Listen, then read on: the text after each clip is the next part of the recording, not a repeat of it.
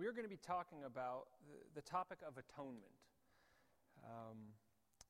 It's a word probably most of us are familiar with, and if English isn't your first language, it's a word we use just to describe the sacrifice of Christ. We're going to read Hebrews 2 in a minute, but before we do that, I just want to mention why we're talking about this tonight. You know, a few weeks ago I talked about the importance of sharing our faith. And then last week I talked about how loving others because Christ loved us and without fearing rejection is so important. And this week, I wanted to focus on the theology of the atonement as we get closer to Pentecost next week. Because Pentecost is one of these wonderful days where we get to celebrate the giving of the Holy Spirit. And to really understand what that means, we really have to understand what the atonement was all about. Because as Christians, we really want to make sure we sort of know what we're believing in. And so to start, I just want to give you a little bit of background on some of the words we use and why. Atonement, as we understand it historically, from a historically reformed Protestant tradition, is also called penal substitutionary atonement, which basically just means this, that Christ was punished, he was penalized, in place of us, which is the substitutionary part, and that the atonement was through that our sins were atoned for, our sins are forgiven, our sins are washed away. And this is sort of the general Christian Orthodox understanding that we have held since the Reformation. But recently, because of modern philosophy and modern thought, this idea has really become under attack. If you type into Google, and I recommend you do this, there's some interesting things out there, criticism of the atonement or theories of the cross, you'll find all of these people who sort of have taken this historical understanding, this idea of atonement, and made it palatable for what we think and believe now. And so tonight we're going to talk about two texts, but the first one I want to talk about before we read the second, which is the story of Abraham and Isaac.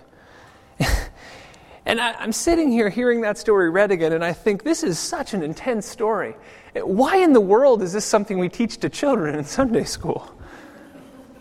I didn't grow up going to church, but I remember when I first started, this was one of the first stories I heard thinking, this is messed up. We have Abraham and Isaac, and here we know in Scripture that God was teaching us something he wanted to make clear that he later clarified even further with Moses and the giving of the law. That this idea of atonement for sins is something that is necessary, a part of God and who he is. And we see this with the sacrificial system later, but some people really take issue with this. And they really see this story or things like this in Scripture and say, this God is really messed up. I wanted to show you some pictures of this story just because I think it's fun. This one looks like Switzerland. So I picked this one, and somehow Abraham, putting a cold compress on Isaac's forehead has helped him relax. Artists are great. If you're an artist, I put these up for you if you're a right-brained person, just so you can visualize what's happening. The next one is kind of fun. It's sort of a Greco-Roman style dramatic thing. You kind of have it all in there. You have the knife and the son who somehow is so much smaller than Abraham, yet still built muscularly like an adult. And then you have, this magical ram that appears with the angel and everything sort of all contained. And then this last one is my personal favorite. You have Abraham with his white cloak, which is really helpful, the knife off to the side. Actually, there is a completely, if you're curious, someone who was very, very creative illustrated the entire Bible with Legos.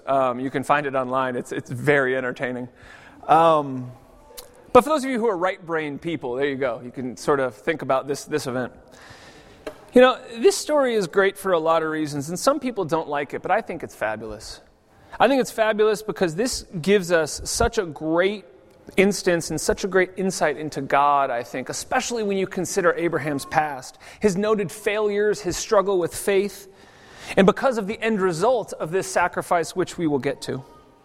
See, atonement also, as we look to the New Testament, shows us what we learn with Christ, with Easter. Consider this season we're in, this post-Easter, waiting for Pentecost season. We are meant to, not only historically the church has done this, but we are meant to be considering the cross of Christ much longer than just Easter. This time after Easter, if we had a more liturgical service in the evening, or if you come to the morning, or if you go to an Anglican church, pastors wear white. And the decoration behind the altar is white because it's still thinking and meditating on the sacrifice of Christ on Good Friday and the atonement of our sins in Easter. And so tonight, as we look to our New Testament text, which is going to be in Hebrews chapter 2, if you'd like to turn there, I want to go through this and think about this as we prepare for Pentecost and what we learn about the atonement. So as I said, we're going to be reading in Hebrews chapter 2, verses 10 to 18, and we're going to tie this in with our Genesis reading as well before we're done. So the author of Hebrews writes this, in verse 10, "In bringing many sons and daughters to glory, it was fitting that God, for whom and through whom everything exists, should make the pioneer of their salvation perfect through what he suffered. Both the one who makes the people holy and those who are made holy are of the same family. So Jesus is not ashamed to call them brothers and sisters. He says, 'I will declare your name to my brothers and sisters. In the assembly I will sing your praises. And again I will put my trust in him.' And again he says, 'Here I am, and the children God has given me. Since the children have flesh and blood, he too shared in their humility, so that by his death he might break the power of him who holds the power of death, that is the devil, and free those who all their lives were held in slavery by fear and death. For surely it is not angels he helps, but Abraham's descendants. For this reason he had to be made like them, fully human in every way, in order that he might become a merciful and faithful high priest in service to God, and that he might make atonement for the sins of the people. Because he himself suffered when he was tempted, he is able to help those who are being tempted." See, in verse 10, the writer of Hebrews begins by laying it out clearly. It was the suffering of Christ that first brought about this atonement for us. And this idea of the actual intricacies that took place with Christ's suffering and death to somehow atone for our sins could take years to try and explain and figure out. And scholars, what's interesting is scholars have spent a lot of time trying to figure out and define exactly what it is and how it works, only to find out that there's someone who, using the Bible, has come up with just a slightly different thought or a slightly different understanding or maybe a complete different understanding. We could spend forever on this, but what we need to know for tonight as we prepare for communion is this is the foundation. That it was Christ's suffering, his death, and his resurrection that provide this for us. And that this idea of atonement, of substitutionary atonement, something having to take the punishment, is, I think, something that's been ingrained in humankind since forever.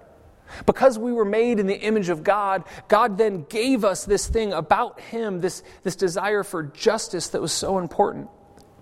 If you think back to the story of Cain and Abel, back even earlier in Genesis, Cain kills his brother Abel, and God says, "Hey, no one punish him for what he did.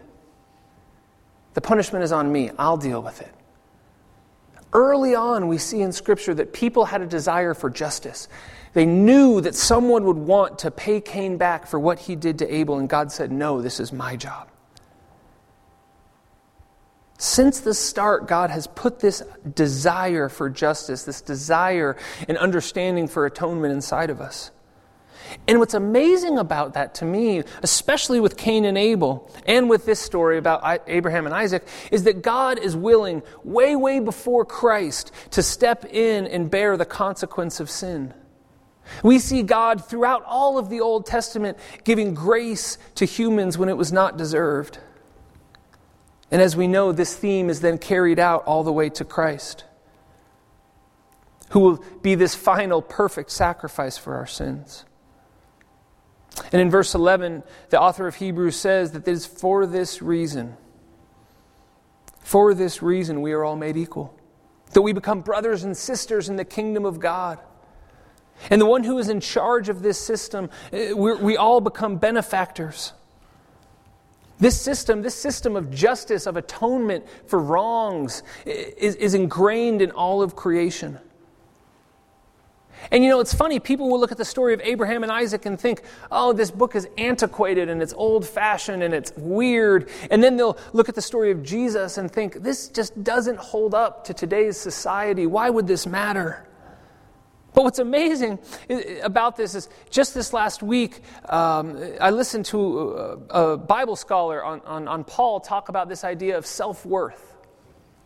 Right? There's a crisis right now among young people of self-worth. And what's fascinating about it is that the Bible actually preaches this.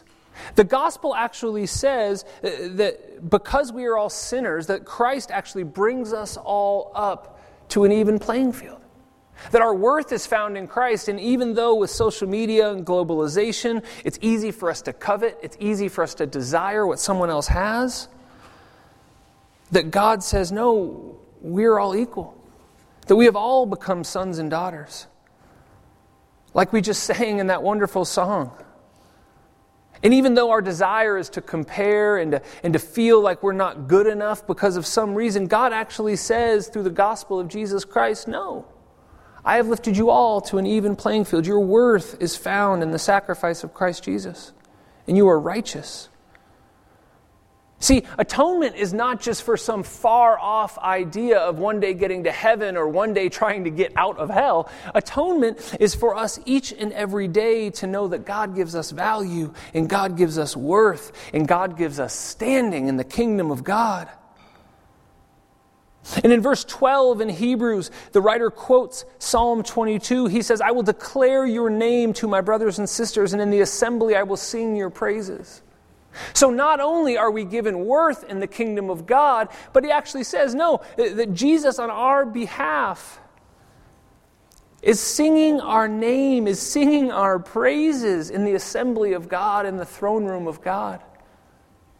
And what's awesome about Psalm 22 that makes it even better is this is the same psalm Jesus quoted on the cross saying, my God, why have you forsaken me? This is the back half of that psalm. See, people think, and this is my interpretation, but people think when Jesus quoted that on the cross, he was angry at God. No, Jesus was just pointing to this, pointing to the atonement, pointing to the fact that this sacrifice he was making was that we would be called sons and daughters of God. Isn't that cool? That because of the atonement, Jesus is declaring your name in the holy assembly. Even though we may feel rejected at times or unrepresented. See, this psalm he quotes was not about being forsaken. I really truly believe that Jesus was quoting this psalm to point people to the redemption God will bring to all people. And that God will redeem us, that God will vindicate us because of the atonement of Jesus Christ. And that is why the author of Hebrews then goes on in verse 13 to quote Isaiah. He says, here I am. I will put my trust in him.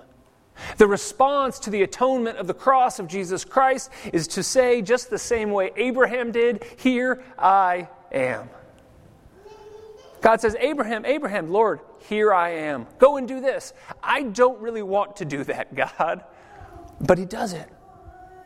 And then when it comes time for him to, take the Lego knife to his son, he says, Abraham, and he says, here I am again. And the response of the cross, the response of the atonement is that we would put our trust in God. And in verse 14, in doing so, the atonement of Jesus Christ breaks the power of sin and death forever. Since the children have flesh and blood, he too shared in their humanity so that by his death he might break the power of him who holds the power of death, that is the devil. Verse 15, and free those who all their lives were held in slavery by their fear of death. See, the atonement is not just for heaven and hell. The atonement is for your Monday tomorrow, to be free from the sin that has entangled you. The atonement is to be able to love that unlovable person because no one else will love them. The atonement makes you a holy representative here and now in the kingdom of God. In verse 16, surely it's not for angels he does this, but for the descendants of Abraham, who, as we know through the gospel of Jesus Christ, has extended to the Gentiles. This is the power of the atonement. Verse 17, for this reason he had to be made like them, fully human in every way, in order that he might become a merciful and faithful high priest. He might make atonement for your sins, because he himself suffered when he was tempted. He is able to now help you when you are being tempted. See, people always think of Easter and the cross as something, well, it gets me out of hell, or it gets me to heaven one day. Think about that, though. Look back at the story of Abraham and Isaac. You have the story of Abraham, which we know. God called him and said, I will make you a father of many nations. And then Abraham lived a perfect life. Absolutely not. Abraham failed over and over and over again. Said his wife was his sister not once but twice. Has a kid with his maidservant. Then God doesn't speak to him for a number of years. Actually, it's really interesting. If you go back to the story of Abraham, and I tell a lot of people this when it comes to waiting on the Lord. After Abraham has Ishmael, it says he's 86 years old. And then the very next sentence is, and then when Abraham was 99. Imagine messing up and doing something and God doesn't speak to you, at least it's not recorded, for 13 years. Abraham was not, it's funny to me that the Jews always identify as sons and daughters of Abraham. He was not this great model of faith his whole life. But after the waiting and after the sin and the struggling with faith in his life, then comes this promise and this test. And people have often pointed to this as a fundamental problem with God. It doesn't make sense. It's whatever. But that operates on a presupposition that we have some sort of freedom or level ethical playing ground or playing field with God. That we somehow think that we are smart enough and free enough in our free choices that our ethics are on par with God's ethics and that we understand why He does things. And if you feel like your ethics are very strong and you have a good argument for this, let me just tell you, you don't. Because our views are only based on our experience. Our views are based on relationships and people who maybe have loved us or hurt us. And so the problem is our views are very circumstantial and very anecdotal, meaning they come from stories.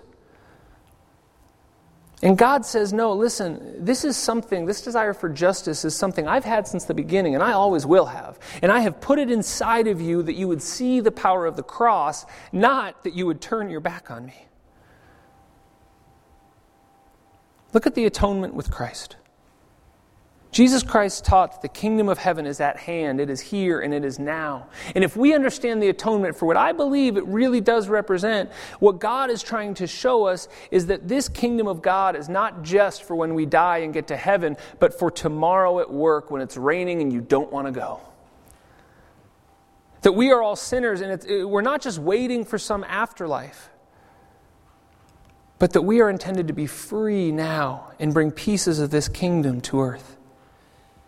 If the basic understanding of atonement is that substitution of punishment, you think about the famous courtroom example evangelists use, right? You're in a courtroom, you're sentenced to death, and then Jesus comes in and says, no, I will take your punishment, I will take your pain, and then you're free to go. The great thing about that is that the person doesn't just die and immediately go to heaven. They're now free to live their life. They're now free to live their life with a second chance. You think about the story of Abraham and Isaac. We always talk about the faith of Abraham. Consider the faith of Isaac. He's old enough to carry firewood. He's old enough to figure out there's no sacrifice. I don't know about how you were. Youngest, maybe 10 years old. I was able to fight back at that age. And if someone tried to tie me down, I probably would not have gone so easily. But it doesn't say that. It says that Isaac trusted his father, that Isaac laid down and went through this. And we are called to not only believe like Abraham, but also to believe like Isaac. That God might call us to do crazy things. And because of the atonement in Jesus Christ, we are free to go on and live life like Isaac got to do. To be the father of many nations.